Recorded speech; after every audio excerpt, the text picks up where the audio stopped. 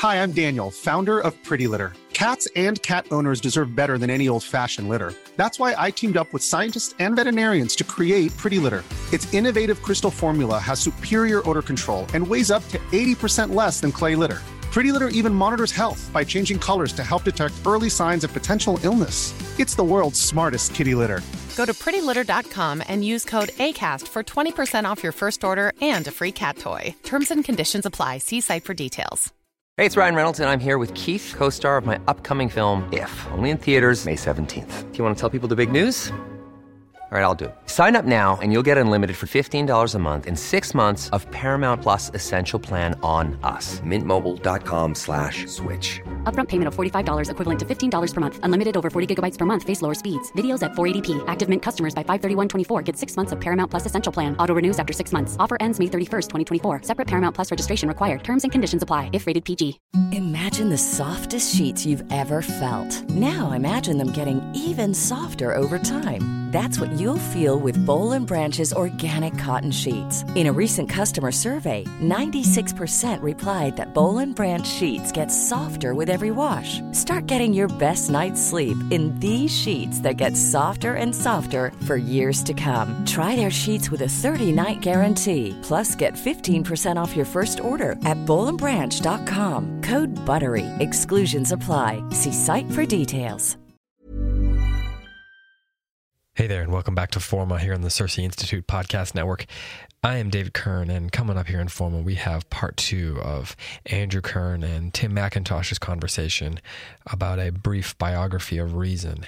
That conversation will actually be 3 parts, and we're bringing you part 2 this week, and then 2 weeks from now, we're planning to bring you part 3.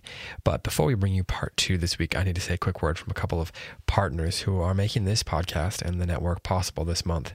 You've heard us talk about it already, but our friends over at the Duke University's Arete Initiative will be hosting a high school summer seminar in ethics, philosophy, and religion on Duke's campus in Durham, North Carolina, and that's July 9th through the 14th. This seminar will prepare high school students with a roadmap for approaching those same subjects in college. Using text from literature, philosophy, and theology, the seminar will examine such topics as the meaning of virtue, the substance of human nature, the question of human flourishing, the metaphysics of reality, and the nature of truth. Students will also discuss the ideas of natural law, the relationship between philosophy and theology, and the relationship between science and religion.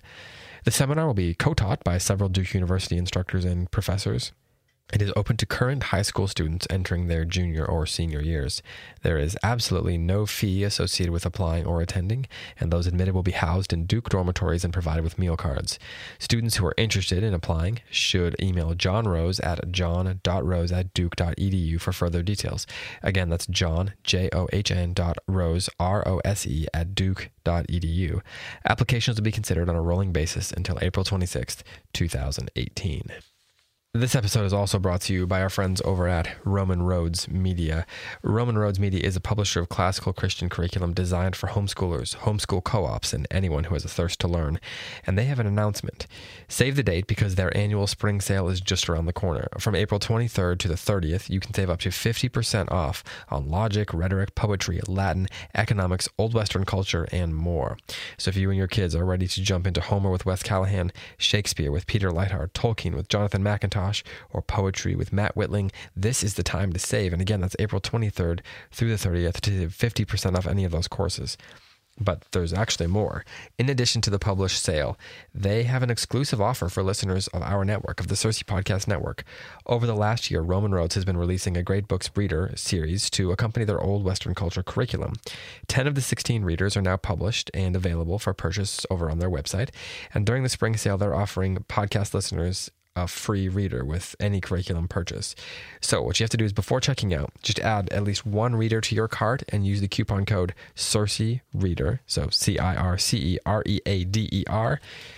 to apply the discount. And again, it's the annual Roman Roads Spring Sale, April 23rd through the 30th, and you just have to add one of those 10 readers with the other 6 that are coming soon, and just add the coupon code CERSEIREADER to get that discount, to get that free book. And you can do all of that over at RomanRoadsMedia.com. Again, that's RomanRoadsMedia.com.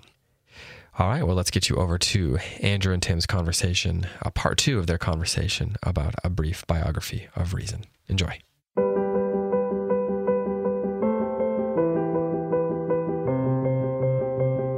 Hello and welcome to Forma. Andrew Kern again with Tim McIntosh. Tim, I had fun with you in the last episode talking about the 7 ages, 7 chapters of the biography of Reason, which we get to talk about again. Did you have a good time?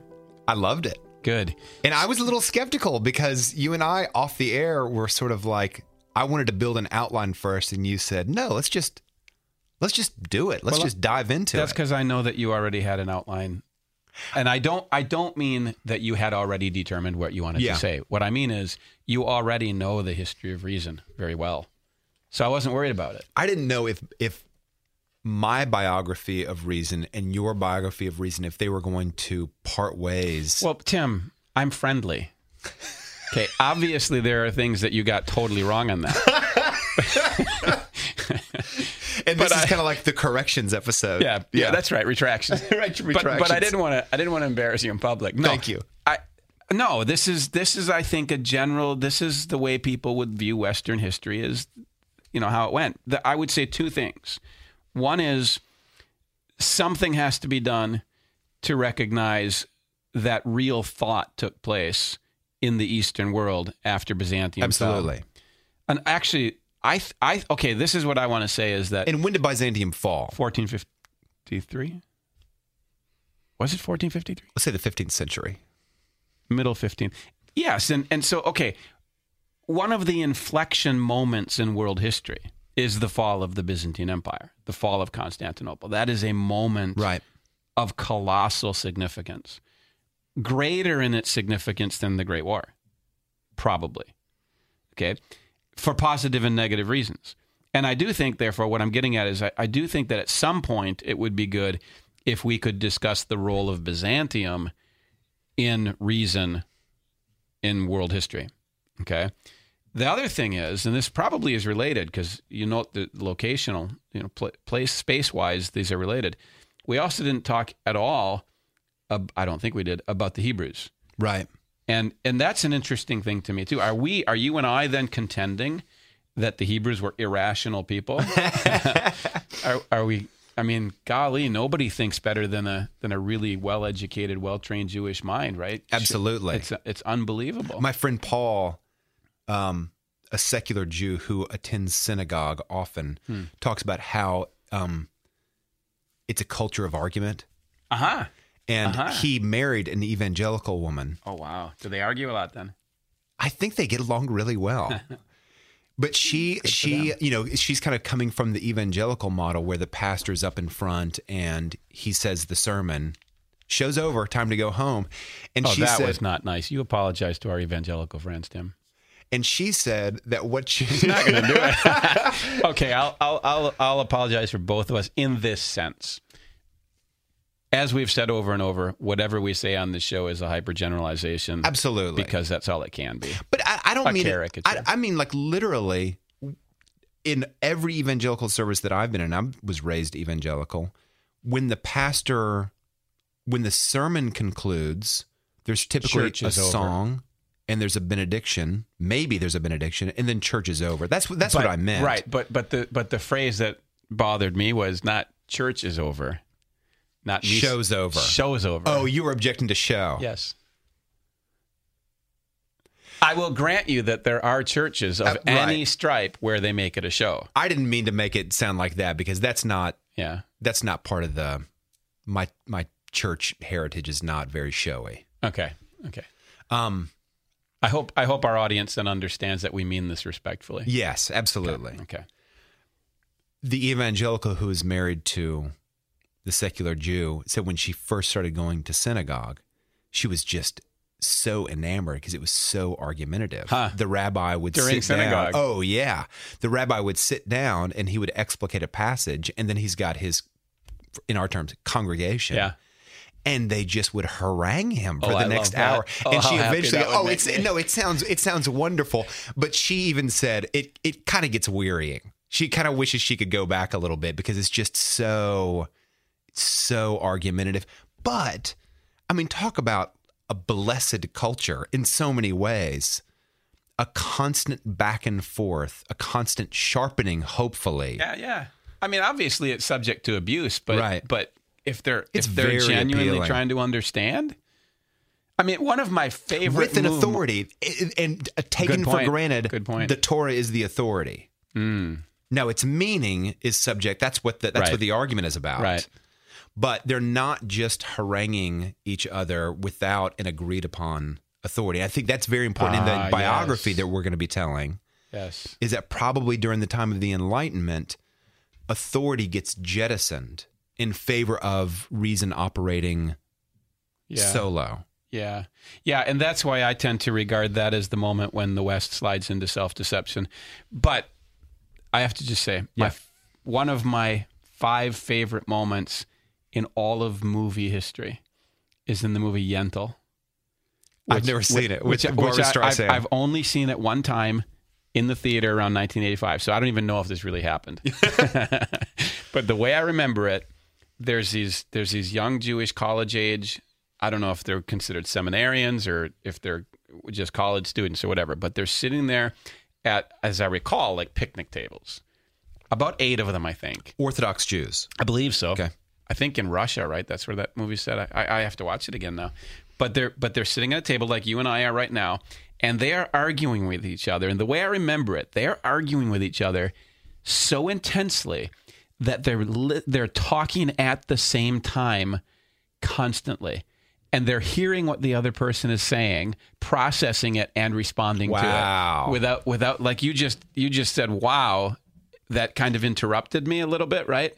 But they wouldn't have said wow. They would have said a whole paragraph, which the other person would have heard and then responded to. Now, I may be just fantasizing, but I love that idea so much. What you're imagining is kind of, it's Andrew's vision of heaven in a way. Yeah. Yes. Yeah. Yes, because, and it's not because I like arguing. Okay. My dad used to accuse me of really liking argument. He used to tell me, Andrew, you're so persnickety. And I'd say, Dad, the word's pernickety. Someone. But I'm sorry. I thought you were it's not. But it's not. I thought it was a lead up to a joke. It was a joke. But it's not. It's not just that I like arguing. It's that I intuitively have always felt that there's more. That no matter how well I understand something, there's more. And if somebody will challenge me, he doesn't have to destroy what I understand right now. He can augment. He can correct, right? So that's why I love it. That's why I love discussions you're so really much. Good at that also. Oh, you're so kind. No, it's true. You're really good at In what way do you think it's true? Because I don't believe you. When you and I talk and we were having a conversation about politics last night as we walked, and I offered a counterpoint and you absorbed it and took it seriously at the same time. Huh. Well, that's really nice of you. I think it's a real gift. I don't think that's a gift. Well, I mean, it's. You think it's a skill? No. Okay, in a sense, it's a gift, but that makes it sound like you're gifted in that way. Oh, right. I think it's a hunger. Right. I think I'm just hungry, and so if somebody offers me food, I prefer to eat it instead of spit it out. Yeah. It might be a personality disorder. I'll give you that. So in the last podcast, part 1, we didn't talk about the Hebrews' vision of reason. And so we need to decide, when are we going to introduce the Hebrews? There are 2 places potentially that we could introduce the Hebrews. One of them is if we're going to we just did introduce the Hebrews. But we haven't said a darn thing about what they think about reason. Okay. We can either introduce the Hebrews when they I feel like arguing with you. I know. I sense that. Because we did say things about what they think of reason. We talked about how they would argue, even in synagogue, and that there's a place for argument, and that's refining and all that. That's based. Okay, thank you. That clarifies for me. That is based on a belief in reason that says argumentation can be the use of reason to help you see better. Yeah. That's absolutely crucial. And it's necessarily a communal endeavor. Oh, thank you. Right? Yes. Which I think that also, I actually will argue, maybe at the end of this podcast, that I think that is one of the aspects of postmodernism that I think should be smiled upon. Yeah, the communal. Yeah, the communal, yeah. The communal, absolutely. Hey, do you want to see if we can do that Jewish thing where like you do a whole paragraph, and we'll talk at the same time. What are we going to argue about? How do you want to do it? We need to argue about something we both have strong convictions and lots of knowledge about. Okay, and perfect. I think I'm going to... We just did it. Yeah, we did it for 30 seconds. Yeah, I don't know if I can keep going. I could have. So we're going to, if we talk about... I think we just freaked out our audience. Sorry. If we're going to talk about... I would like to focus a little bit more on the Hebrews when we get to the chapter. What is chapter number? Enlightenment 4 in our. I'm sorry. In chapter number 2, late Romans. in chapter 2, the Romans, because that's when the Christian church begins to become so influential in the West. Now, you might argue that no, we need to talk about the Hebrews earlier. I would actually argue that. Yeah. How come, Andrew? I would, March 14th. Did we miss March? We did. March 14th is a very special day.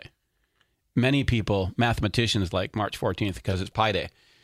I like that. Pi as in the letter pi in Greek. I like that, but I think it's an even better day because Exodus 3:14 is the birth of the world, the birth of reason, the birth of the mind. Exodus 3:18. 3:14. What happens in Exodus 3:14? Moses has just said to the Lord, "Who shall I say has sent me?" And the Lord says to Moses, "Tell them I am has sent you." I believe that is the birth of Western civilization. That sentence, "Tell them I am has sent you," and also the birth of reason. Yes. Why? Well, the birth of thank you. Let's say the conception of self-conscious reason. Because there's an absurdity behind all of this that prior to this people didn't think. Right. And nobody's arguing that. Right. Okay. But what I'm contending, oh boy. Okay, so let me put it in terms of a story that okay. I'm going to oversimplify Moses' life and speculate a little bit. To the point where I probably become wrong. But I'm illustrating a point, not trying to prove it. Right. But I think everybody knows who reads Exodus that Moses was laid in the bulrushes as a baby in a little ark and was rescued by Pharaoh's daughter. Okay. However, what we tend to forget is Pharaoh's daughter immediately found a nurse for the child. And that nurse was it his sister or his mother? So he was raised in two places. He was raised in the Egyptian court, and he was raised in a Hebrew home. And apparently, he was raised until he was an early adolescent in the Hebrew home. Right. And then handed over to Pharaoh's mother.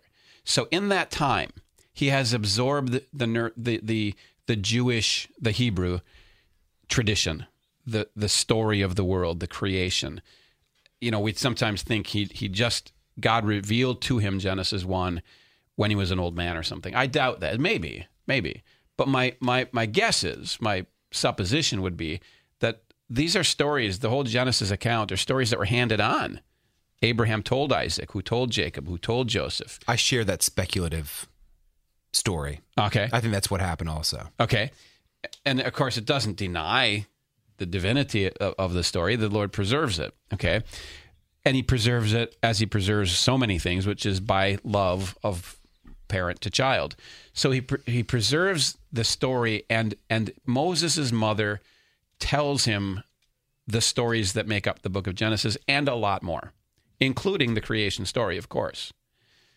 Then he goes to the Egyptian court, and it tells us in Hebrews, the book of Hebrews, that he becomes learned in all the wisdom of the Egyptians. Okay? I think it was Stephen says that. Okay, so now what we've got is a man who, and that wisdom is going to, of course, include military, strategic, political instruction, but it's going to include their mythology. Right. So he now has two explanations of the cosmos. In one of them, when you see the Nile River, what you see is a god. Okay? When you see a jackal, you see a god. When you see a hippopotamus, you see a god. Now, the sun, you see a god. Yes. Okay. Now, the great God, the giver of life, the source of Egyptian culture and everything is the Nile. Mm-hmm. So imagine It's a wild God. It's an irregular God. Imagine a man being so powerful that he could overcome that God and regulate the Nile. Okay, that's something we can't really get our heads around. This is a God that is feeding us and destroying us. A man has now come along and regulated it, conquered it, tamed it. That man is greater than the gods. That's the Pharaoh. Okay, and that's why the Pharaoh is a priesthood religion with secret knowledge, and included in that secret knowledge is geometry, because it's geometry that enables them to conquer the river, okay, and math.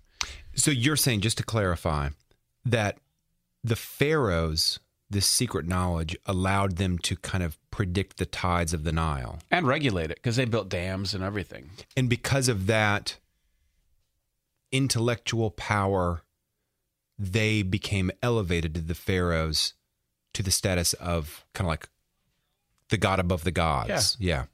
And everybody knows the pharaohs were worshipped. And now Moses comes along. And he's brought up in that court, and he hears that story, right? He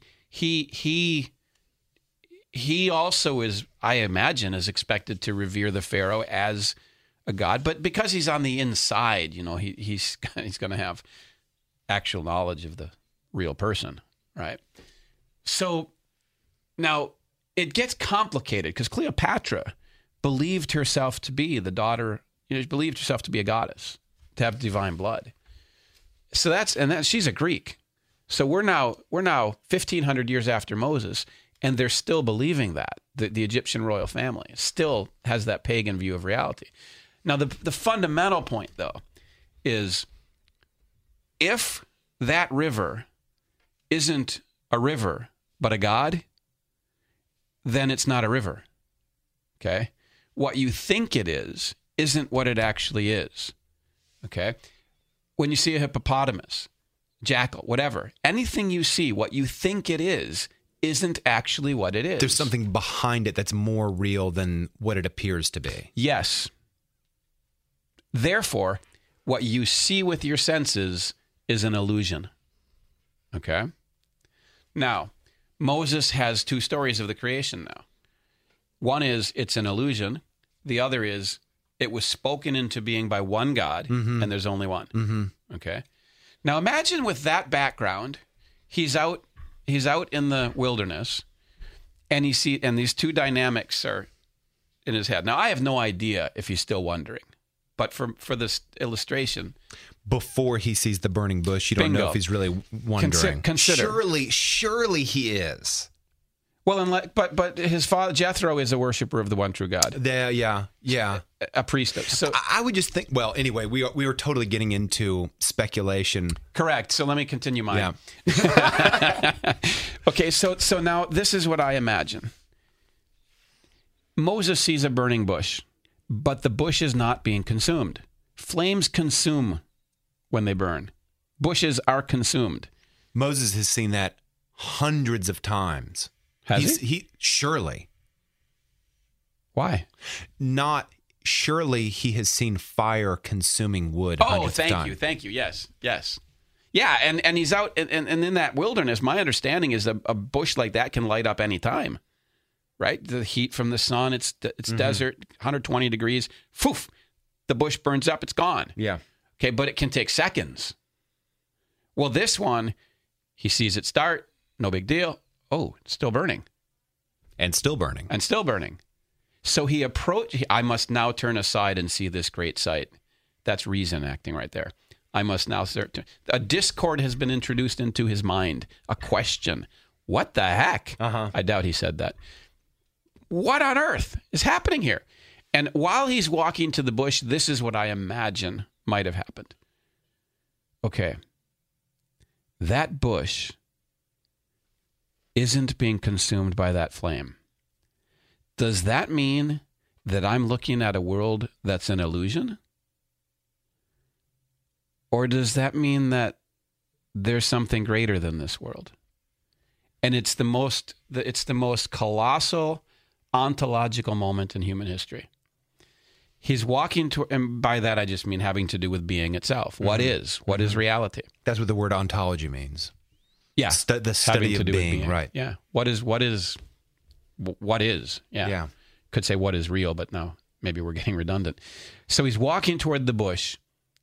And my guess is if I'm seeing a bush that's not being consumed, I'm thinking I'm in an illusion. Okay. And so he's walking toward this bush and he hears the voice say, Moses, take off your shoes from off your feet. I always want to say, Moses, take off your feet. Moses, take off your shoes from off your feet, for you're standing on holy ground. Holy ground. Now at this point, it could be either. Then the Lord says to him, I am the Lord your God, the God of your father Abraham, Isaac, and Jacob. Okay, so he's now revealed himself as the God of the Hebrews. Okay. And he says, set my people free. And yet, Moses, at that critical moment, he still says, who shall I say has sent me? And I think a tiny portion maybe, or maybe the main thing, part of what he's asking there is this world real or not? Is this world spoken into being by a God who is not the world? Or is this world, in fact, gods wearing costumes? Mm-hmm. Right? And the Lord says, tell them, I am has sent you. Now, I grant you, that word is virtually untranslatable. You know, translations try desperately. It's is it I am who I choose to be? I am that I am. Probably all that. But what it's not saying is, I'm just an appearance, or this is just an appearance. Right? And that settles it for Moses. And from that moment forward, one thing you're going to do if the world is real is when you look at a tree, this is why I love so much in Kings when it summarizes Solomon's life. If my memory serves correctly, the opening line is, he sang of trees. Huh. Isn't that fabulous? There's nothing too small for the Judeo-Christian's attention because all of it was made. People say, why should I study science? And my answer is because it's good. Right? Why should I learn? Because it's good. Because God declared it good. Why should I learn about trees? Because it's good. Mm-hmm. Okay, now, are there things you can do? There's a practical, yes, because you're a steward of it. Mm-hmm. Okay, but if you're going to be a steward of something, if you're going to be a steward of a dog, if you're going to be a steward of a lawn, if you're going to be a steward of a tree, if you're going to be a steward of a farm, the first thing you have to believe to treat it rightly is that it's good. Right. If you don't begin with that, you will learn about it for all the wrong reasons. So Moses now, and I say good because that's what Genesis 1 says. That's what the Hebrew account of the creation says. So Moses determines at that moment, we live in a good creation. Being a good creation, it's worth getting to know as it is. It's worth measuring, not just so I can overpower it and control it. It's worth measuring because it's good. Mm-hmm. It's worth measuring because I'm responsible for its well-being. It's worth watching how it responds to different circumstances. It's worth domesticating. Mm-hmm. It's worth training because it's good and spoken into being by a God who is good. There's another part of this, which is, and it can be understood. And it can be understood. Which is interesting, Andrew, because I was looking at Circe.org. It's Circe.org, right? That's the name of your website? CirceInstitute.org. CirceInstitute.org. You had 4 commonalities for classical Christian education. Kind of like there's a lot of variation among classical Christian education. What are the 4 things that Christian classical education kind of shares? One of them is a very high view of humanity. Mm-hmm. We're made in the image of God. And number 2 is the world can be understood. Mm-hmm. And so that is a direct outflow of what you're talking about with Moses. It can be understood. Oh my. We might never get to what we have to get to our biography. This is the biography. I get this. But maybe we're getting to the point, like, maybe this is a podcast about, this is how the Hebrews and, let's say, the Greeks, who also had a high view of that the world could be understood. This is how they kind of got in league. That's where I'm going. Yeah. Okay, two points. One is, it's understood because contrary to John Dewey, contrary to postmodern thought, you and I, we belong here. We're part of it. Okay? We share our nature with it. What happens in our mind and what happens in the world correspond to each other. It's knowable to us. Now, there's, of course, parameters of that knowledge. But the fact that our knowledge is limited doesn't mean we can't know it. Right. And I can't, I always worry that all of a sudden I'm getting into this deep philosophical, uninteresting point on this. But look, what they've been teaching children in public schools and state-run schools for over close to a century now, in varying degrees, and now more than ever, and especially at the university level, what they're teaching children, whether they ever tell them it or not, what they're teaching them is, you don't belong in this world. You can't know it. The only thing you can know is your own mind, if that, okay? And therefore, you have your truth, and I have mine. And you cannot build a soul, you cannot build a society, and you certainly can't build a community on those assumptions. Because those assumptions necessarily involve some sense of commonality, that we can come alongside each other. Community requires something in common. Right. And to have that thing in common, it requires that we at least be able to see, think, experience in a way that is common to both of us. Yes. Yeah. And to the world. Okay, so you're sitting there and I'm sitting here, right. And winged words can fly between our souls. And what's in my soul, I can reveal to you through words. I mean, people don't appreciate that. But the things I'm talking about and revealing to you are things I know because I drink water that you also drink. Because I see stars that you also see, because I walk, I drive. We live in a world that we both see with the same apparatus of sensitivities to, right? We both see it. Now, the glory of it is there's also a lot of different ways we see it. So we can always learn from each other. You see things I'll never see.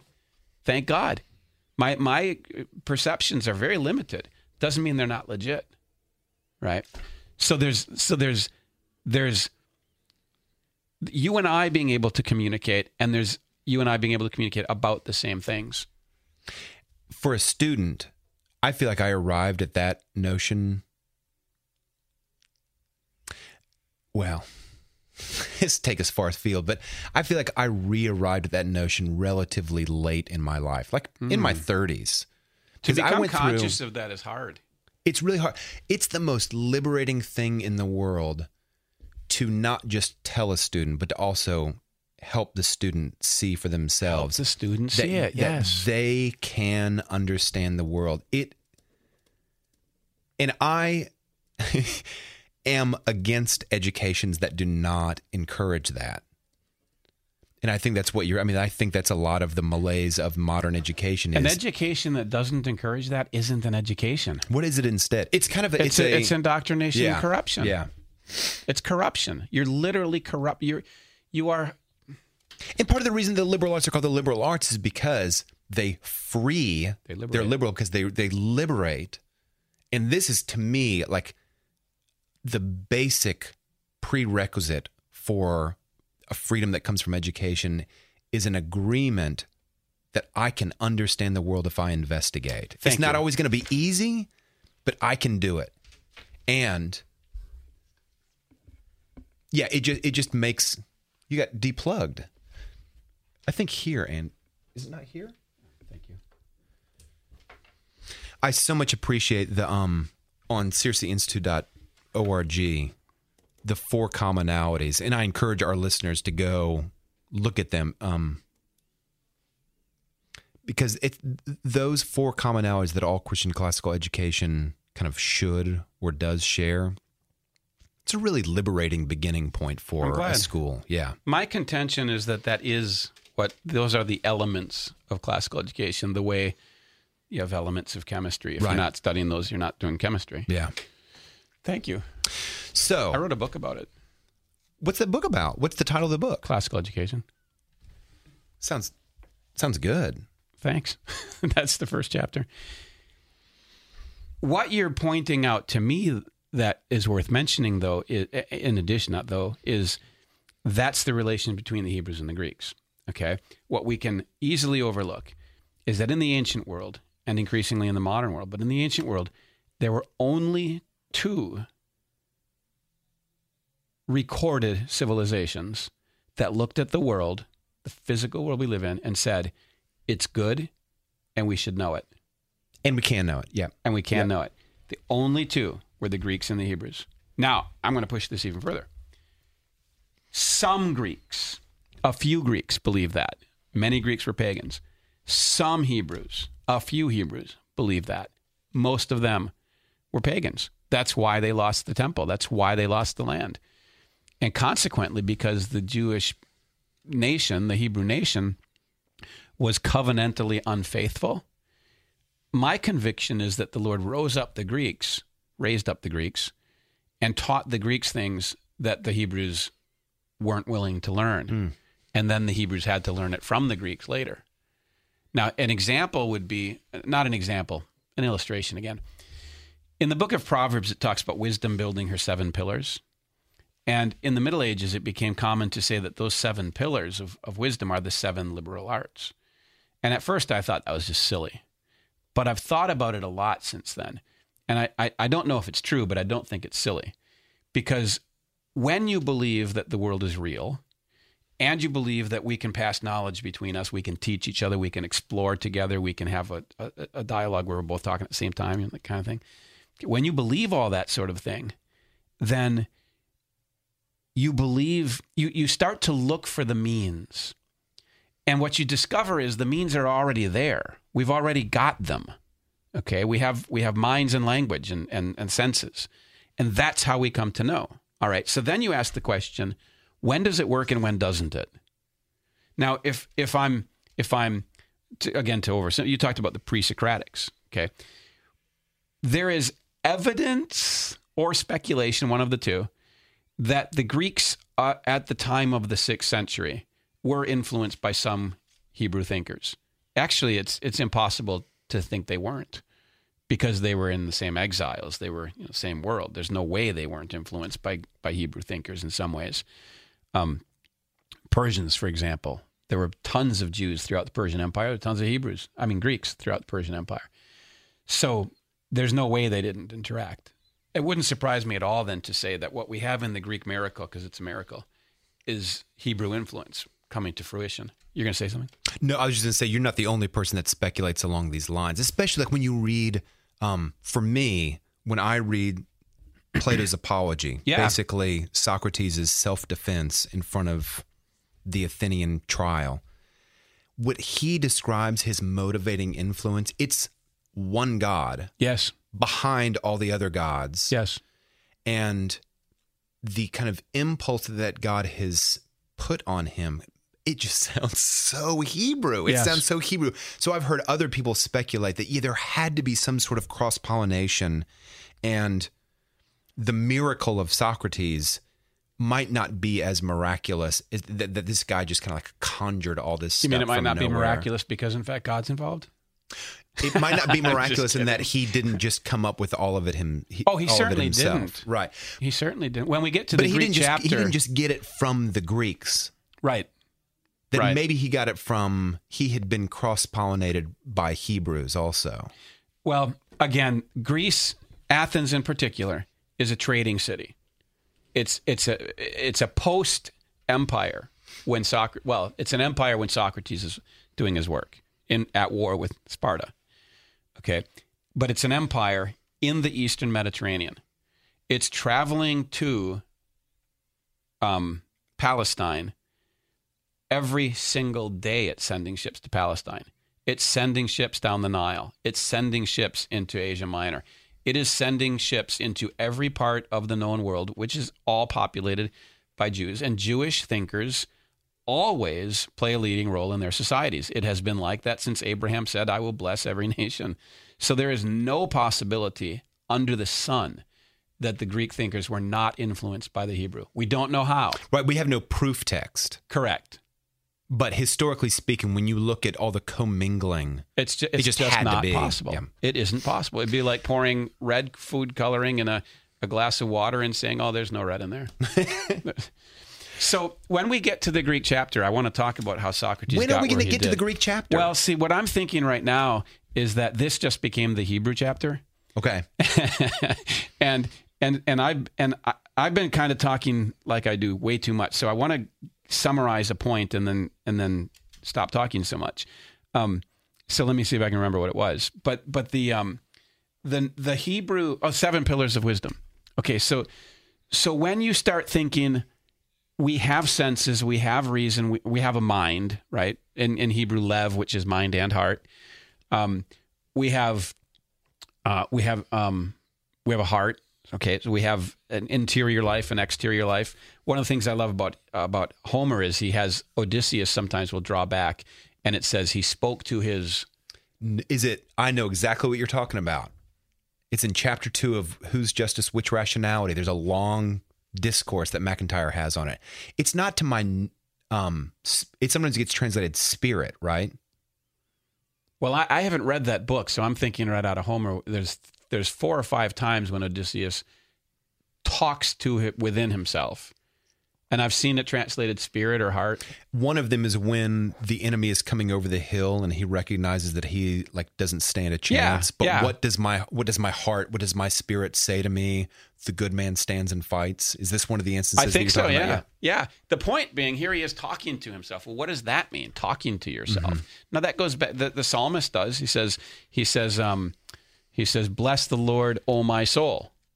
Right? So here's my mind saying, bless the Lord, or maybe the heart through the mind giving instructions to the soul. Bless the Lord, O my soul, and all that is within me. Bless his holy name. All that is within me. Very suggestive, right? So once you get the notion that there's parts to us, interior parts, there's an all there. And once you start thinking language is really important to this, perception, conversation, measurement, all these things are so important to this whole getting to know this good world that we live in and sharing it with others, you start to ask yourself, okay, then how does language work? You can't not do that. You might start by asking, how does an argument work? Because, it's going to arise to your consciousness when you have a disagreement with another person and you try to resolve it. Okay, sometimes you resolve it and sometimes you don't. Sometimes you reason within your head and come to a conclusion, and sometimes you don't. And you ask yourself, well, how do you know? And my answer to that is resolution, harmony. You feel it. There's no other way to put it. Yeah. Reason is all about feelings, in other words. So then you start to ask yourself, what arguments work and what don't? And what Aristotle does is he codifies it. Here's the rules that make an argument work, and here's the rules that don't. He's the first person, therefore, to codify what we call logic, but he's certainly not the first person to use it. He didn't invent it. He discovered it.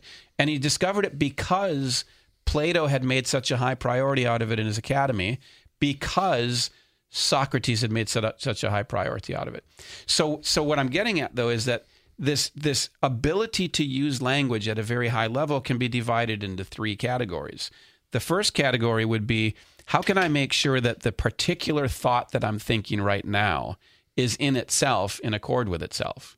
In other words, the simple way to put it is, how can I make sure that the thought, or the sententia, the sentence, because Latin is sententia for thought, how can I make sure that the sentence I'm thinking is coherent, that it harmonizes with itself?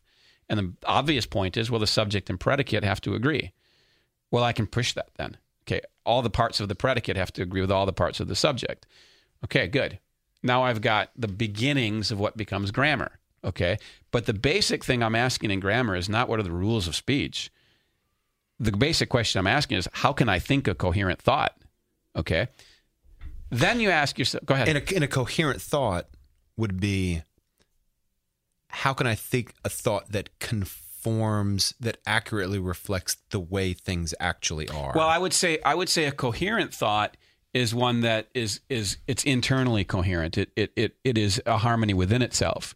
Now you extend that, if you have a discord between the thought and the thing, now you have a breakdown. But I would suggest that might be a logical breakdown more than a perceptive. I'm not sure.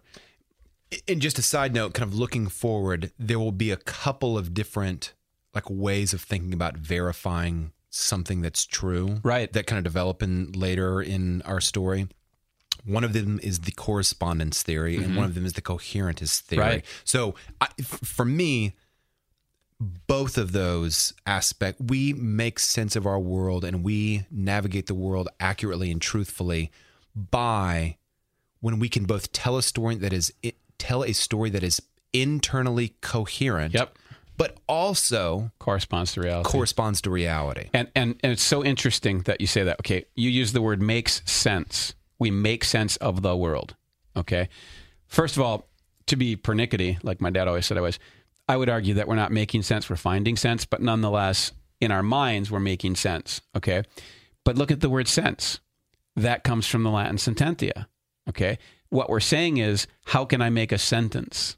How can I make a coherent thought of the world? Yeah. And you're exactly right. It has to cohere with itself, and it has to correspond outside of itself. Mm-hmm. And what we're saying is it has to have an internal harmony and an external harmony. And to my mind, that's what I'm kind of obsessed with, that notion that good thinking is internally harmonious and externally harmonious. So when we go from grammar, so when we look at the sentence, now my next question is, how can I think a series of thoughts that all reflect truth, reality, whatever, that are coherent? Okay. Now, if I can come up with the guidelines, the musical notations, if you like, the rules for how I can have a whole series of thoughts, then that will help me not only think an individually coherent thought, but a whole bunch of thoughts that are in harmony. I'm extending my harmony. And I can also make sure that those coherent thoughts correspond to the reality outside of them, because the reality is complex but coherent. Yeah. Okay.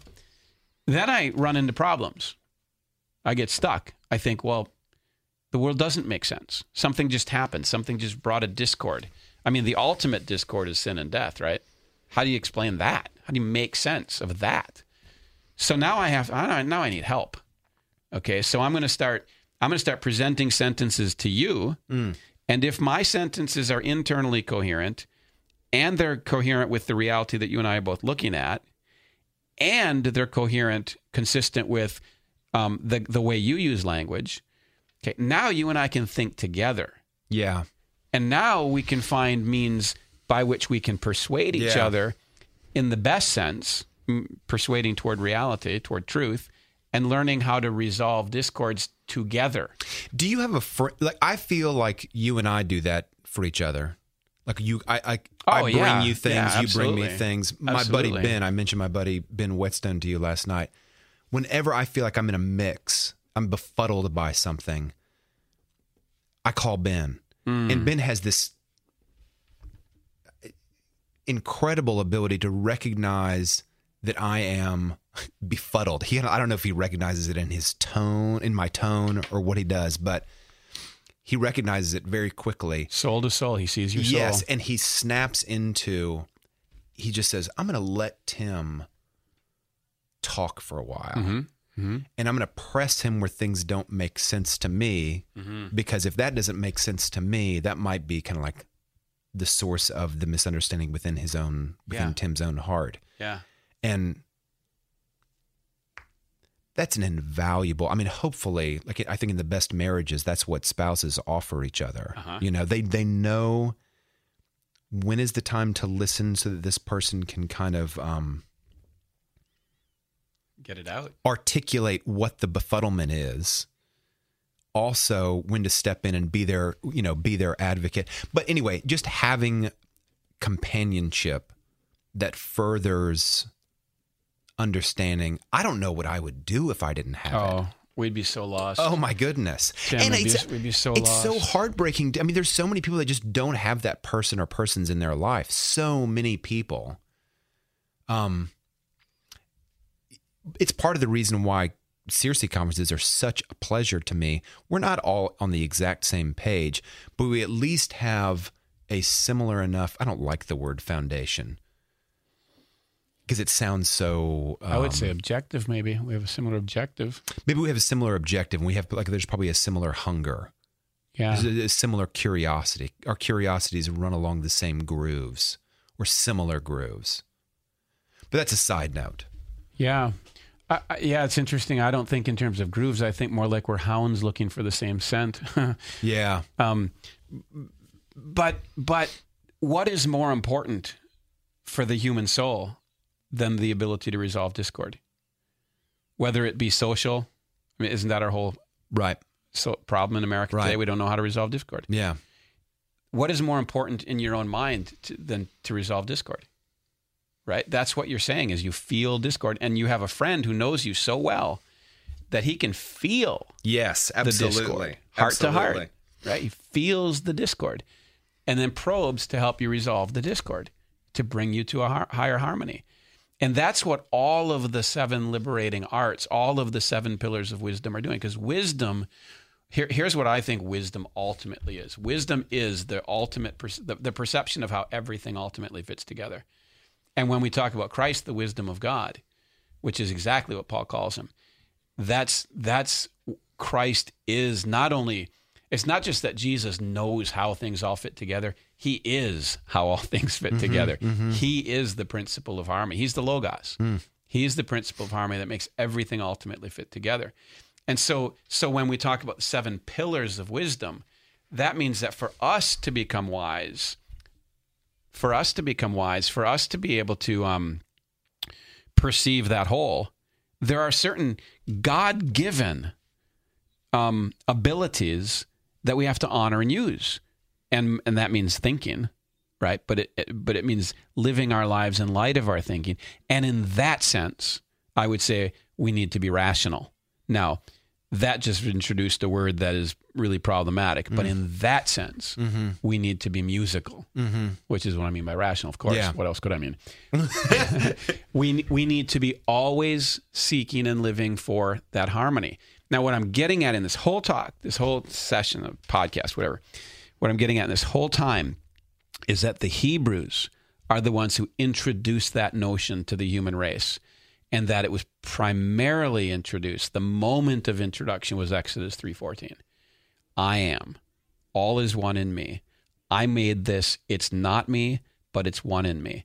And when you realize the world is good and knowable, and we have the tools given by God to know it, it behooves us, as people used to say, oportet nobis. It becomes our duty, above all else, to equip ourselves to bring harmony to our own minds, to our own communities, to the physical world we live in, and to the whole cosmos, because the whole creation is groaning, waiting for the revelation of the sons of God. And they're the ones who are going to know how to sing. Looking as with an outstretched neck, longing for the reconciliation of the sons of man. Is that that's one of the translations of that verse that you're talking about in Romans? Yeah. Huh? Revelation is what I thought it said. Maybe it is Revelation. But it's a reconciliation, not just of individual Christians with God. It's the reconciliation of all things. Well, what's a reconciliation if not a restoration of harmony between? This brings us to a connecting point. The Hebrews and the Greeks, we've already talked about it a little bit. I'd like to tell my students when I teach ancient Greek and Roman history that Western civilization, this is such an outdated notion. Western civilization? That Western civilization is a tree that was born of kind of like 2 seeds that got grafted together. 2 cities, Jerusalem and Athens. And maybe we can graft in Athens right now, because we've been talking about Hebrews. The Hebrews have this notion. This was our Hebrew chapter. This is our Hebrew chapter. It's a prologue to the rest. So do you want to pause here? I feel like we're like maybe doing false advertising. We keep talking about this biography of reason. We're doing it. We did a prologue. We're doing it. Do you want to do do you want to start over and do chapter 1 on part 3? What do you mean by part 3? You mean the third podcast would be chapter 1? Would be the Greek birth? Yeah. Let's do that. You want to sign off? Yeah. I think everybody wants us to sign off now. Okay. Thanks, Tim. See you later. See you later, Andrew.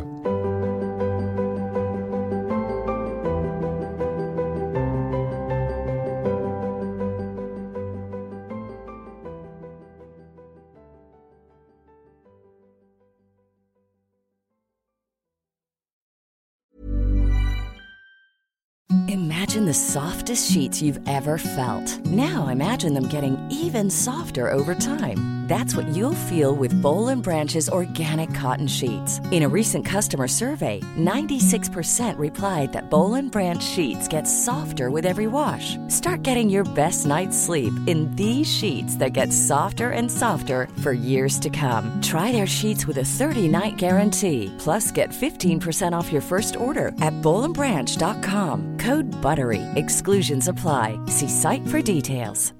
Hi, I'm Daniel, founder of Pretty Litter. Cats and cat owners deserve better than any old-fashioned litter. That's why I teamed up with scientists and veterinarians to create Pretty Litter.